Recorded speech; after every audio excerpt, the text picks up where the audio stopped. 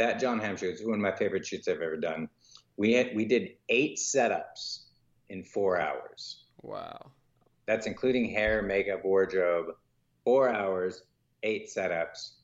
Hold on, I have to pull this up because I think it'd be really fun to close it out. We'll do like a little like case study on this one because I was looking at some of them and I wanted to talk about one of them. You can talk about whatever shoot you want.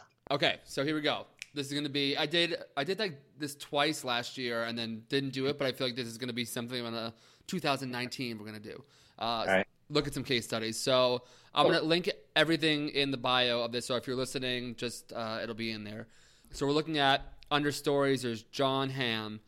So as I look at all of these pictures, each of them respectively have like totally different tones and different colors and stuff like that. So walk me through this kind of case study and like the different locations and what the rationale was. I love the blinds and the use of kind of like this LA like by the train track look and then him sitting in the car. Like you can see the shot of him sitting on the tires. Yes, yeah. You see that shot? Yes. Like we were into this sort of mixing the warm highlights with like cool undertones, like cool sort of, you can see the sort of blue light on his sort of shadow side of his face. Yes. And the warm on the key light coming from the other thing. We were really into sort of mixing these two colors. Like you can see it in pretty much every shot. And except, the color one of him standing on the train tracks? Yes. That's a composite. That shot never happened. Wow. Because I really liked him in this picture. Because this is also, the shot of him is in between shots. I was just testing something. He's just standing there. Right. You kind of like the composition, the way he was like standing kind of thing. Yeah, that's so cool. He was standing, and then I liked the train tracks from another shot because it had this sun flare coming through. You're right. So mind them, that was not the original shot. Was supposed to be like the black and white one with him walking down the tracks. That was the sort of original idea. And this is out in the valley somewhere. But these are all lit to shit. None of this is natural light. This is all lit like a lunatic. Because for me, like I'm at a place now where I have like a good understanding. Like I'm taking courses on like and working with like Flash and then also too using like softboxes and I've been really loving like speed lights, although it's like really really hard to get that right, but I'm getting better with it. What when you're like lighting something like this, is that gels or this is a very ignorant question?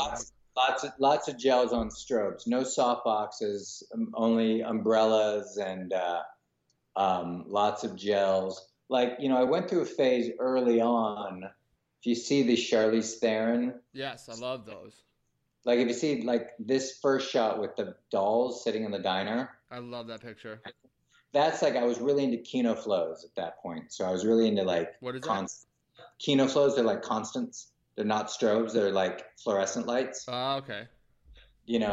And there's 2 shoots mixed in here. You can see the difference between, but like the ones. I love the one with her with the dress with the blue. I love that picture because it's like. It's like beautiful and elegant, but it's just so cold. That was all done, Kino Flow was all done like hot lights and stuff, which I was really into at the time. You could like buy them on Amazon kind of thing, or are they expensive? Yeah. You can buy them. You can buy, Kino Flow is like the brand. You can buy them. I'm sure. I don't know where you can buy them. I mean, I just buy them through Kino Flow. Yeah. I don't really use so much anymore. Like if you see the one shots of her looking in the mirror. Yes. Those are all Kino flows or I was really into this look at that point in my. These are amazing. The Charlize Theron ones are unfucking believable. These are like photographer shots. You know what I mean? Yeah, that was a big shoot for me. That really changed my career a lot. Wow. That shoot. Okay, but that's amazing. What was different on that day? That's what I'm so curious to know. It's like I'll tell you what was different on that day. I love the backstories. Mostly like when you're doing a big celebrity shoot, you've got your act, you've got like 4 elements. You've got your talent, you've got yourself, the photographer, and you've got the location, and you've got the crew, meaning hair, makeup, wardrobe, your team. Right. Behind the scenes people. You got those 4 elements. Usually, a couple of them are great.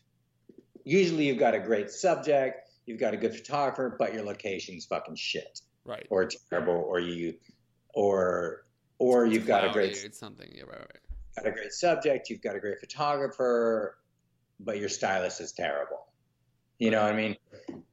And every once in a while, and it doesn't happen often, all 4 of those are fucking on point. And that's when a shoot becomes great. Yeah. Like, I can go through a lot of these shoots and be like, oh, this shoot would be a lot better if we had a better location, which is a big deal. Right. And there's other shoots that we're like, when it all works, like there's another shoot I'm looking here where subject's amazing, I was fucking killing it. Right. But the wardrobe was fucking awful. The location's great, but the wardrobe was fucking terrible. Right.